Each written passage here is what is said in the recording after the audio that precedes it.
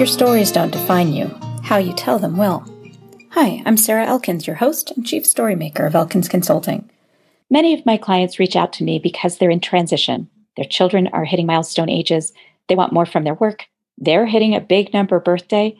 And they want to develop clarity about their natural strengths, what their next adventure might look like. In this series, you'll hear me ask my guests questions to dig deeply into the stories that shaped their lives, stories that uncover patterns and may unveil insights into dissatisfaction, and also where their strengths lie and where they found and continue to find joy. This podcast's intention is to have listeners think of their own related stories and how they tell them, discovering the internal messages that are limiting their success, and discovering how to shift their stories so they become positive life lessons to move them forward. If you're curious about what it would be like to work with me, visit elkinsconsulting.com and schedule a one-time 90-minute StrengthsFinder session. Well, our listeners are going to be lucky to hear this episode of Your Stories Don't Define You, How You Tell Them Will, with my friend Thomas Jackson. We met on LinkedIn many years ago, and he has been to every No Longer Virtual event since it started in February 2017. And listeners, you are going to hear a really different way of thinking that's going to make you smile, it's going to make you laugh, it's going to make you think. And Thomas, thank you so much for joining me today. You're welcome. So you know how I start these because you've listened to some of these episodes. I'd love for you to share with our listeners something about yourself that most people don't know about you. Whenever I have an article where I'm showing somebody writing, I always make sure that they're left-handed because I'm left-handed, I'm part of the left-handed majority. People act like it's a minority, but there's like half the people I know are left-handed. But I always look for somebody who's left-handed. I mean, that's one of those very subtle things that people may not realize. But whenever somebody's writing, they're writing southpaw. Uh-huh. So it's something you notice. Yeah. Well, no, I try to write because I don't want everything to be right-handed centric. Because in school we had sometimes we had those Baskin Robbins desks where you had to write like that, and right. But it was just kind of a pain. I mean, if you're right-handed, you just do it like that. But if you're left-handed, you have to come all the way around. It wasn't a full desk. It was, it was like what they had at Baskin Robbins at the time. Right. My mom and my husband are both left-handed. So all right. I hear you. And you must have been one of those people that appreciated when I made notebooks for No Longer Virtual, and I made some bound at the top, spiral bound at the top for my left-handed guests. And that was Bob's idea. I'm not sure if I have, because I write with a pencil. If I have, you always get that, right there. Exactly. The mess across your pinky and the edge of your hand from writing over your ink. Yes, absolutely. It's funny because I think that's the only reason I notice left-handed people is because my mom and my husband are left-handed. Yeah, you have to see them writing. Exactly. My mom used to say that her teachers tried to make her write with her hands straight. And then, of course, and it just made her handwriting really messy is what it would have. Yeah. Or there were, I know I had teachers who were older and they were, they had to write right-handed. They just said, forget it. The only thing I used the scissors right-handed because you don't get the ones with little green rubber around them. Right. And I cut meat with my right hand, but you have the fork in the left hand, the knife in the right hand. It just seemed to make sense. Right. It's so funny that you brought this up because my husband plays guitar right-handed. That was a bone of contention because people are always like, well, why don't you play right-handed? I'm like, well, why don't all right? They thought, well, this hand is more important. Well, then why doesn't all left-handed people play? Why don't they play Jimi Hendrix style?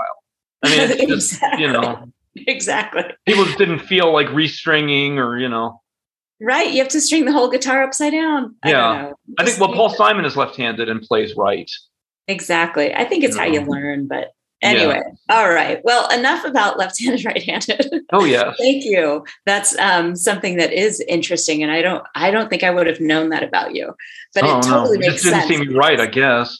Well, I know you as a hyper observant person. You notice things that other people don't notice. Mm-hmm. So that doesn't surprise me that you notice it, but it is interesting because it's not something I would have considered. No. So when over the years, we've talked a lot about bosses and work cultures around hard workers versus the people that kind of do the minimum required and sometimes less than that. And one of the things you've talked about over the years is some of your really bad bosses and what made them really bad, which I think is an interesting perspective, versus the bosses that you've actually enjoyed working for. So let's start with the bad boss story. Tell me about one that you noticed something about their leadership that was particularly egregious that made it really hard for you to work for them. Well, micromanagement, first of all, is something that's really, it doesn't get anything done. It's not going to make, if they're nitpicking, that's not really going to get things done. I've also noticed that all micromanagers are short, because I've had bosses that are like 6'4". I mean, I know that's something, we're not going to talk about that, but I mean, it's men. I mean, I've never had a female micromanager. I mean, I don't want to. I mean, like women, the problem with female supervisors usually is that they do everything by the book. I mean, if a man does everything by the book, that's not good either. But, if you do things off the menu, because the book, the rules, but you can also be a little bit flexible. And that seems to be a little bit better.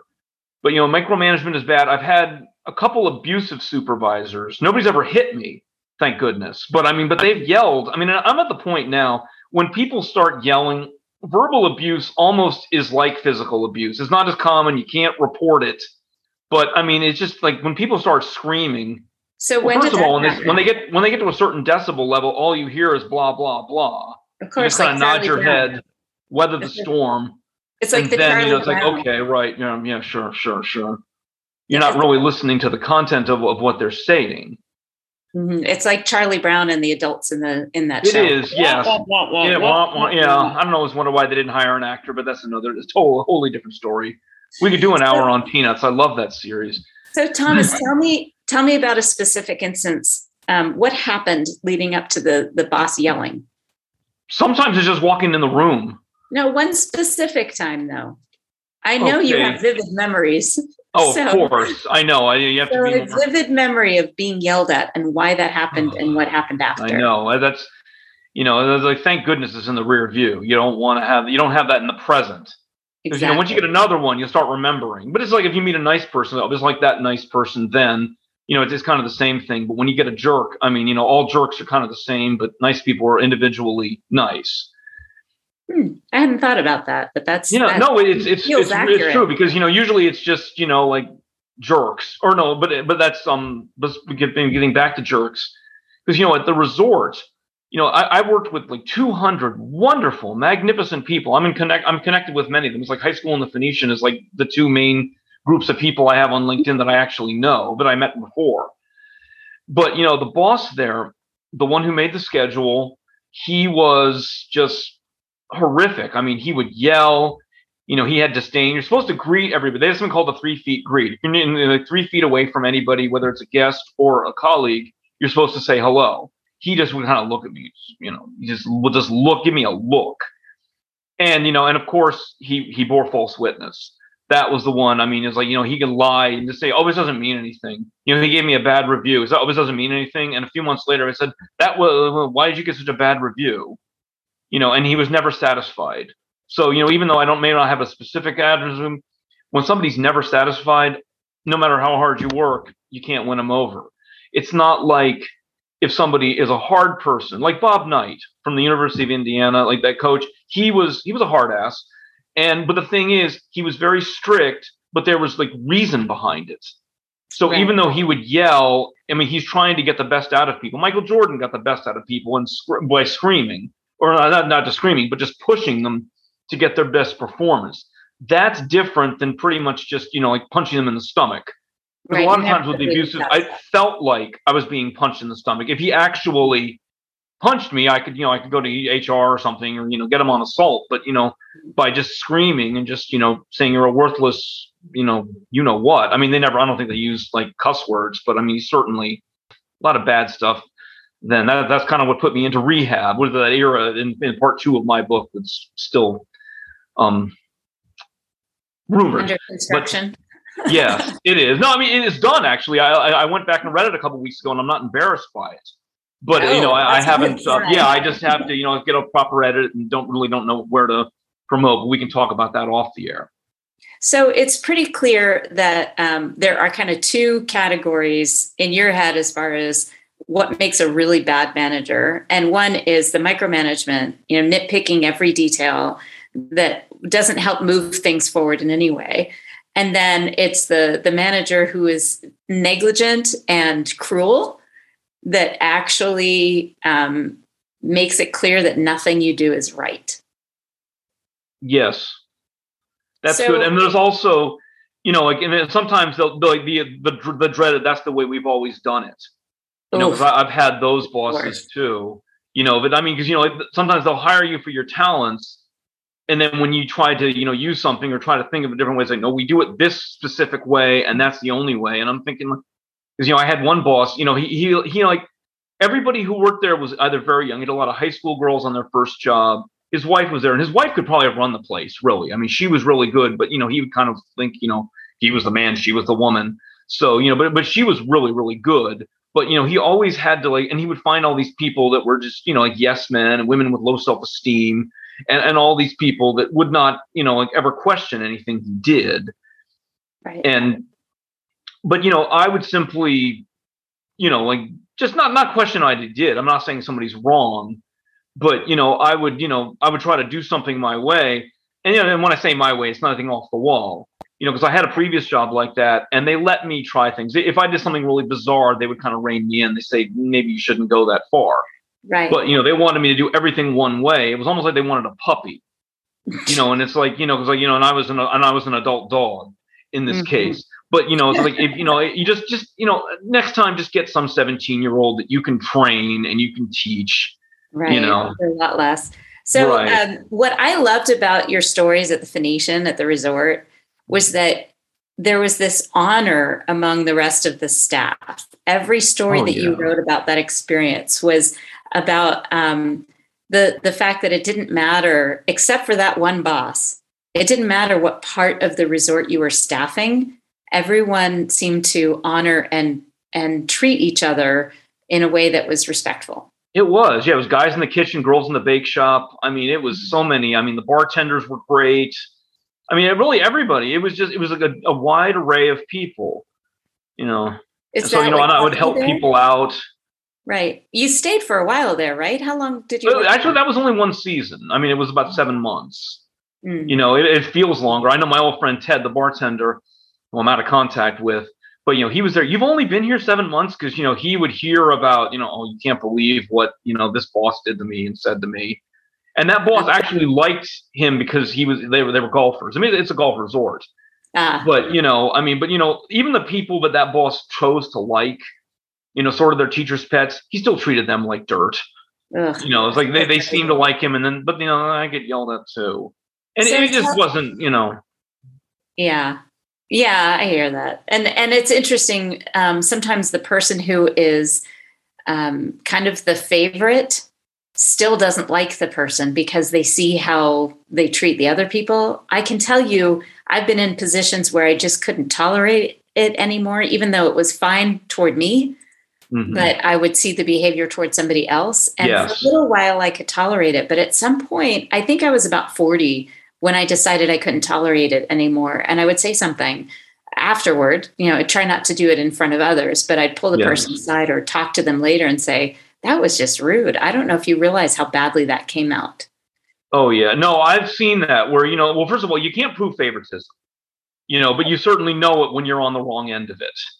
Right. And, and I've seen some people that, that seem to like me, and then they'll badmouth somebody else. And I'm thinking, well, then if you're going to badmouth somebody else, probably when I'm not around, it's the same thing. It's sort of like gossip, exactly. And I just don't really, and if you care about people, you don't gossip. That's another story. I learned that one recently. And there was a lot of gossip on that flower job where there were only like 8 people, and that was like all the young people, and like that, they were just, it's like they were all married, and they would just gossip all day. It's like, it's nothing interesting. There's nothing sordid. That's because they're bored.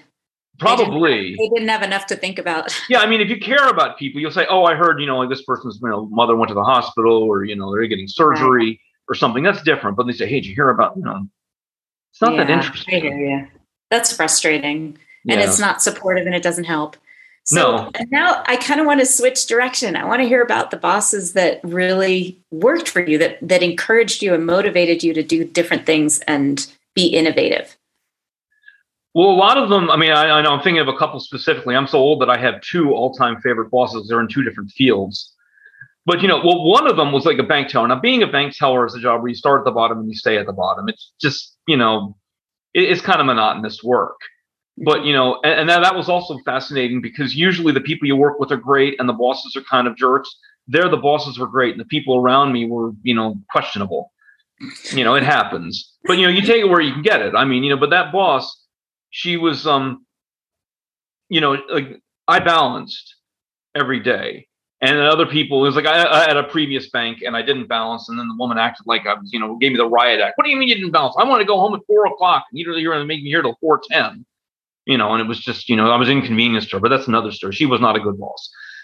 But the second one, she told me how great, that she was not, and because, I made it easier and I lightened the load.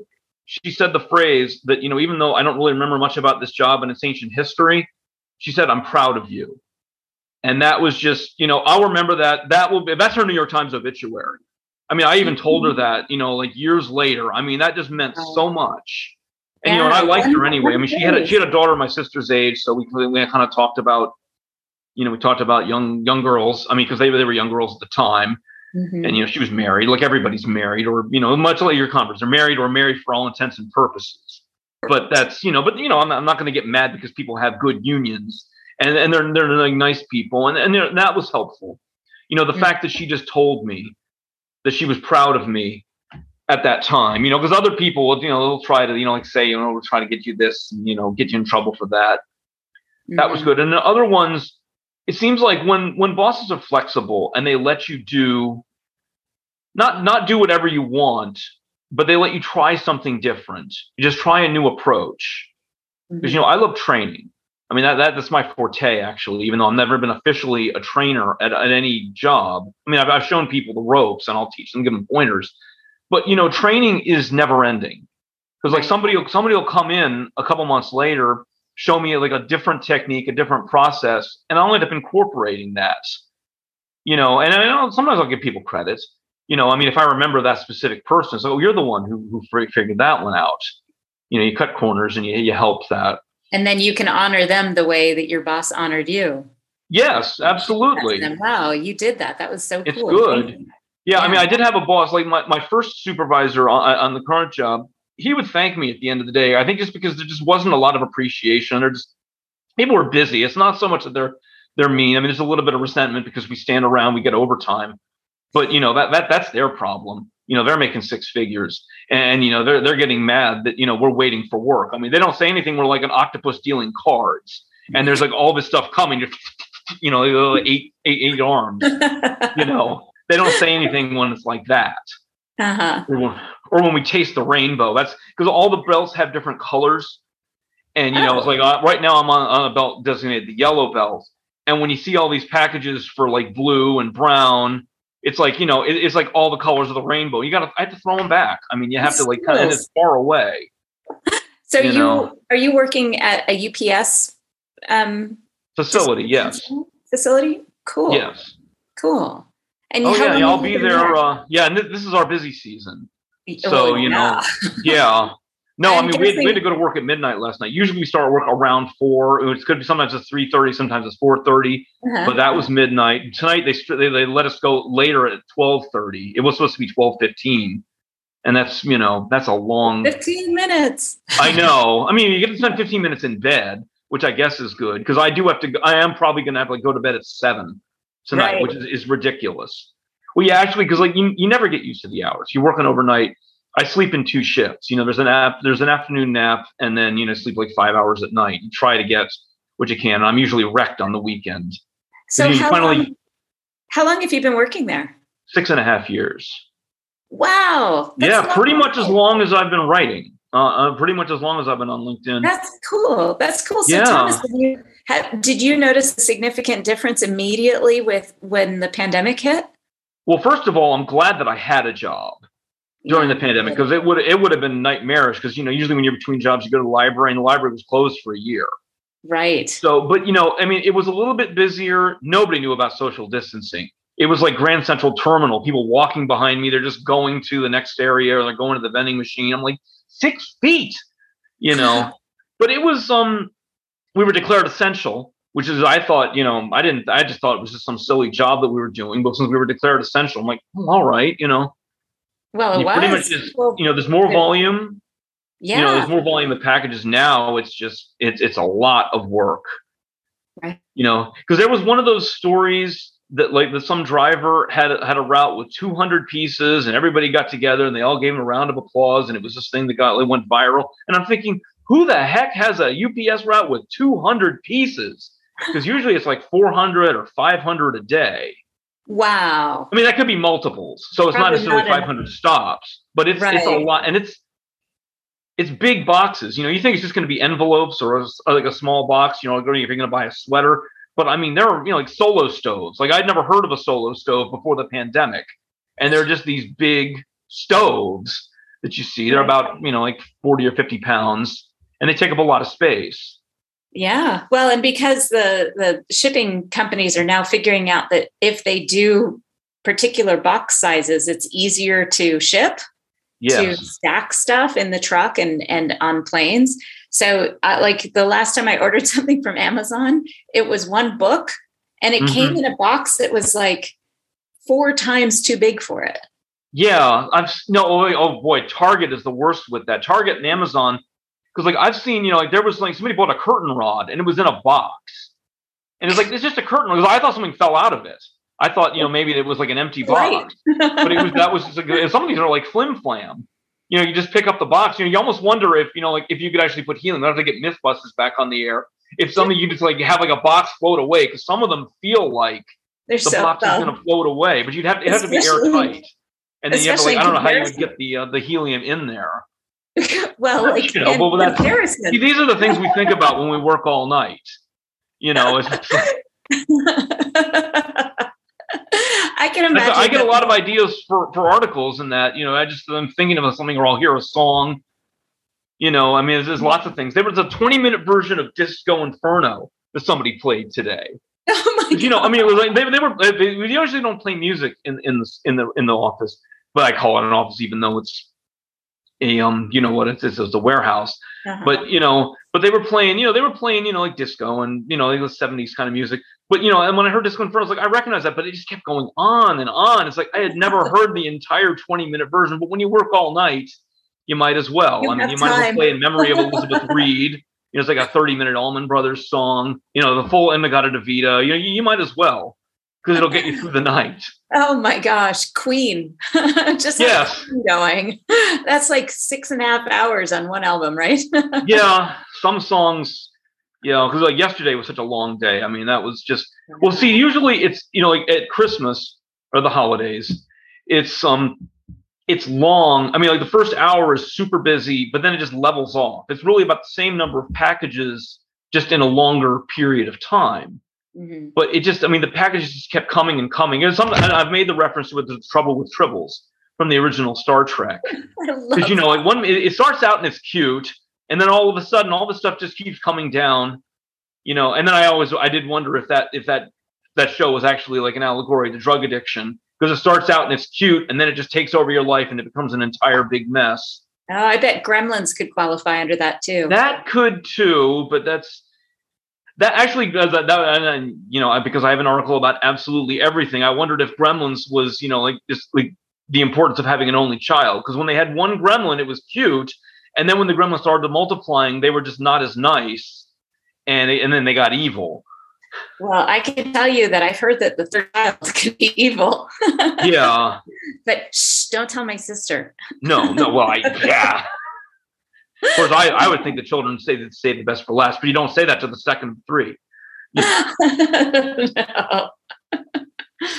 So, Thomas, if you were going to something to bosses that are listening to this podcast, something that would inspire them, not a do not do something, but a definitely do something. Where's a positive lesson that you could say, this is what brings the best out in me and makes me work to my possible best? Communicate, listen. Because, I've had bosses that pretty much listen. They pretty much wait until you're done talking, and then they just like, yeah, whatever. And then they're going to say whatever they wanted to say. And that's not effective. But there are others, that actually will listen, and they'll at least take it under advisement. Even if they're not going to make sweeping changes right now. I have had, that was one of my other very good bosses when I made hotel reservations. Sometimes I would suggest something to be changed, and he'd say, okay, I'll do that. And little by little, like later on, it was changed. I didn't get credit for it, but the problem was solved. So I don't need people to say, oh, he's the one who did that. The problem was solved. I mean, it doesn't matter. I mean, it's not intellectual property. I don't need. Yeah. Oh no, absolutely. And and we could work more efficiently. Mm-hmm. Things flowed better. But it is nice. I mean, like that other boss that said that she was proud of you. It's always. I just find it to be really powerful to give even minor recognition, even if he didn't say it in front of other people, but just say, "Hey, Thomas, that was a good idea." Yeah. Oh no, that makes a big deal. I mean, I remember every compliment, not because there's so few, but they are individual, and it's nice. Yeah, the difference between a nice person showing up in different ways versus a mean person that always shows up the same way. Yes, absolutely. I mean, because if somebody, most people that are insulting is pretty much "you suck" is what they'll say, or some version of that. Mm-hmm. And and that's just it's all the same. But when somebody says something individual at the time, mm-hmm. It's important. It means something. I never thought about that before. I so appreciate that comment, because I think what it does, it's not necessarily that the behavior is always the same in somebody that's mean or behaving badly, but that they make you feel the same way no matter what they're doing. Where somebody is nice to you, it can have such a different, colorful response in your mm-hmm. sense of being. Yes. So no longer virtual. Let's talk about that. Oh, absolutely. The only conference that matters. Thank you. That's a much better topic. Because, when I was your age, we would connect beyond the keyboard, and now we're just stuck on the keyboard. Darn it. And here we go. We're on our way. I'm so excited for this year. Park City, Utah, it's a little harder to get to than the other locations we've done. Yes. But oh my gosh, I was there in August for my mother and her twin sister's 75th birthday celebration. And it is such a neat town. I'm so excited if for most of the people that are coming, they haven't been there before. And I'm so excited to introduce that part of the world to our tribe of professionals attending this. Yeah, because I've been to Salt Lake City, and I was there, and I went to a jazz game. Mm-hmm. And looked around. I mean, look at the Mormon Tabernacle, which is kind of interesting. But when I left, after the jazz game, I was like, "Can I go home?" There's not a whole lot to do there. So it kind of put me off to Utah. Yeah. But then when I saw that, I'll go anywhere. I mean, I don't ski, because I think that's one of the major allures of mm-hmm. Utah. That might be. I mean, it'll probably still be snowy. It should be early March. Yeah. But I explored southern Utah for the first time. I've been to Salt Lake a few times. I graduated from Western Governors University, which is based in Salt Lake. So I have some familiarity with it. Mm-hmm. But my husband and I drove down in February this year and spent a week exploring the St. George area. So we saw Zion National Park and Bryce National Park, the canyon. And definitely that is worth exploring. Salt Lake City is good for a day or two because they have some really good restaurants. Right. But in general, and they actually have a couple of good museums. And but if I was going to go for an art town in that part of the country, I'd go to Boise, Idaho, which actually is more artsy than Salt Lake, but slightly smaller. But really, Park City, it's just this little ski town and great restaurants and a very distillery up there, a handful of places that just are really unique, I think. Okay. So I'm excited to introduce the group to it. Right. Because, I don't really, because, I don't know if it'll be my favorite city, but because, I know you'll have to fly to Salt Lake City, and then there's 2 buses to get to Park City. Because I am coming in the day before, I come in early, not a day before, but, I'll be in, because you have to come in for the night. Actually, that's a good question. Was there a meeting at the bar for the first one? Because I couldn't get to the at the Ritz-Carlton. Yes, in Atlanta. Because I didn't get to the bar the first time. The second time, that's where I met Tom and Kurt, among others. Oh my God! That really is. It's now become a 3-day. It has. Because you get to see everybody, you get back, and then you get to meet some of the new people. I've heard about you. Yes. And that first, and then people can win you over because there are people I had never met before. I had no frame of reference on Heather, oddly enough. Because wow. she had written. And it was like I knew about some people. I knew about Spurvey, and I knew who you were. It was kind of the whole thing. And I got the whole party started. Plus, I love to travel. And it got me into a Ritz-Carlton. So I figured, what's the worst that could happen? I have to say, Thomas, planning that first one was a nail biter, and so much. Yeah, because you never know. I had no idea what to expect. I still don't know what to expect each year. It always comes out better and surprising from what I have in my head, what I'm anticipating. That first year, so Bob and I arrived that Wednesday afternoon and checked into the Ritz-Carlton in downtown Atlanta, which was a phenomenal location for this event, for the very first one. The food was outstanding. The service was extraordinary.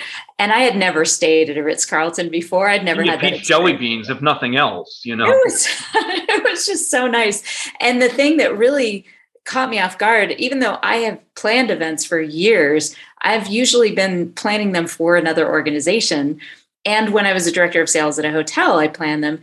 And I always welcomed the organizer of an event by having a little special treat in their room and thanking them for selecting our hotel. Yes. But it didn't even occur to me that someone would do that for me. So when I checked in at the Ritz-Carlton, which I highly recommend if anyone goes to downtown Atlanta and they want a place to stay, try to get a deal at the Ritz. Because when I got into my room, there was this beautiful tray with the French macaron cookies and a few pieces of fudge and a sugar tray with the No Longer Virtual logo on it. Oh. And it was so beautiful, and a handwritten note thanking me for my business. And I will never forget that experience because that was the first time, and I took pictures of it.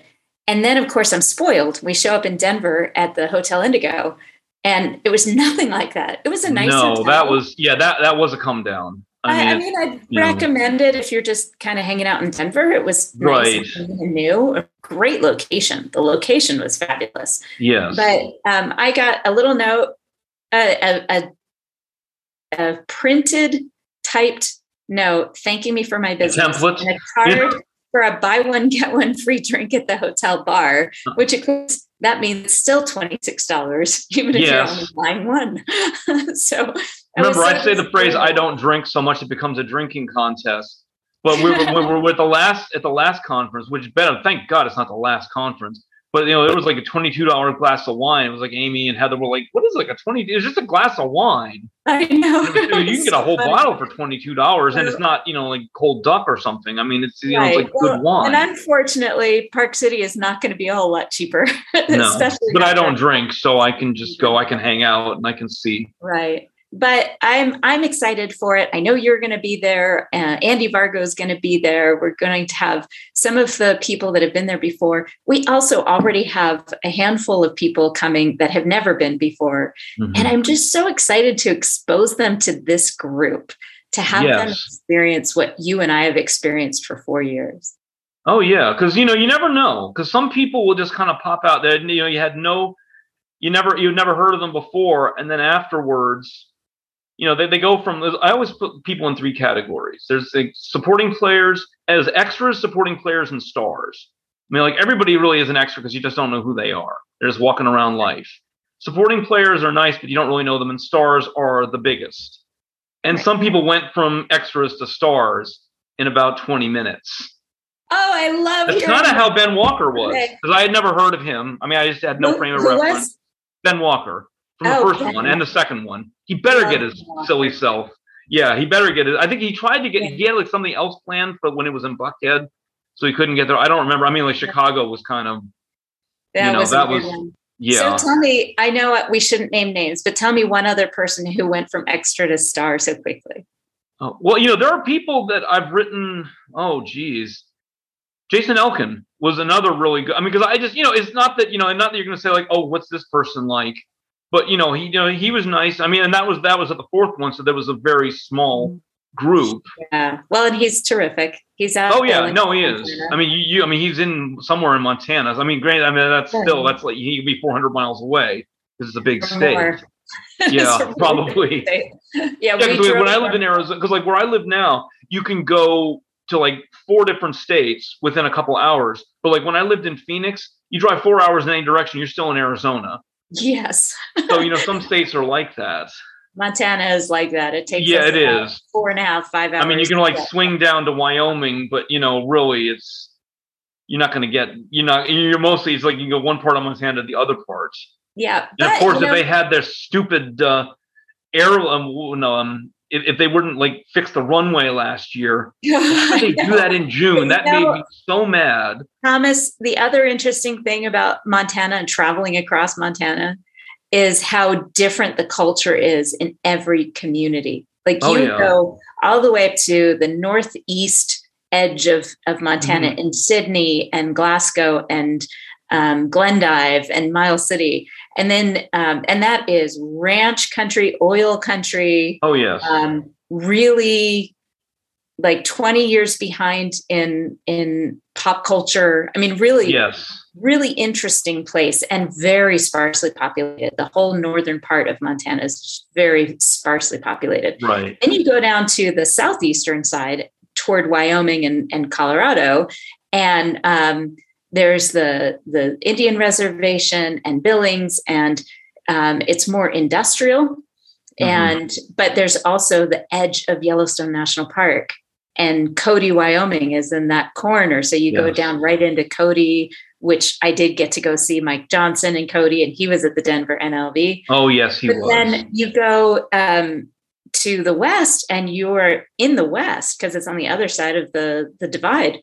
And Missouri is a total hippie town. It's like Boulder, Colorado. Right. Some states are like that because I know like Missouri, I mean, they say Missouri is like America, and Pennsylvania is that way too, because you have St. Louis over here, Kansas City over there, and then in between is everyone else. Exactly. Like in Pennsylvania, you have Philadelphia, you have Pittsburgh, and then there's this vast expanse. I mean, it's not as big as Montana, granted. But it feels like you're crossing state lines every time you go into a new city. Absolutely. Thomas, this has been so much fun. I'm so glad we did this. And I get the honor of saying that I was the first person to host Thomas Jackson on a podcast.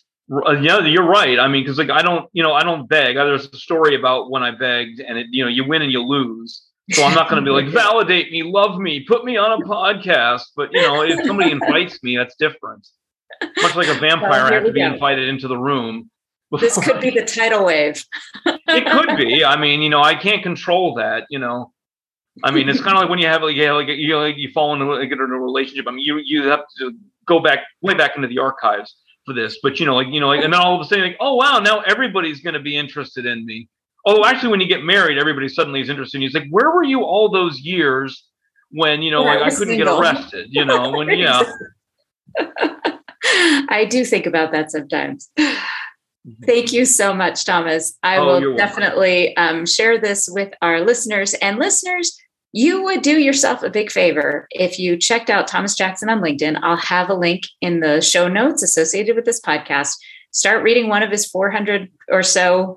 Well, 3,000. Yeah, I write 400 a year. And you know what the secret to writing that many? Yeah, no, I've been doing that since 2016. But you have to have no life, and you have to write about a time when you actually had one. Well, I love a lot of your work. Just makes me laugh out loud. It always puts a different image in my head of who you are and how you see the world. And I think more people would be interested if they just took the time to read 3 or 4 of your articles in a row to kind of get a better feel for where you're going with things, because they're so creative. Yeah, because if you come in on like the first time, if the first one you read is like something where, like I've described other things, like what in the world? But then, exactly. It's kind of like how like on the TV series, you have to go back to the first season. Because if you turned on Happy Days in like the 8th year, it was bizarre. Yeah. Excuse me. But then, like in the first year, it was Fonzie and Richie and they were all hanging around at Arnold's. But when you go back, then you see the trajectory and you kind of see then when they jump the character development and and I've definitely seen development in the way that you have written over the last few years. So, Thomas, thank you. Oh, you're welcome, Sarah. It's always a pleasure. Are you ready to start your story portfolio so you have the right story ready to share when the opportunity presents itself? When you're ready to get started, My book, Your Stories Don't Define You, How You Tell Them Will, is available in all the regular places, and the audiobook version is available on Google Play and on my website, elkinsconsulting.com. As a special bonus for listeners, the audiobook includes 2 songs recorded by my band, Spare Change, in my living room in Montana. Also on my website is a free podcast interview checklist. It's available to download to make sure you make the most out of your next podcast interview. If you enjoyed this podcast, please feel free to rate the podcast and leave a review. And let me know that you've done it so I can thank you properly. Thank you.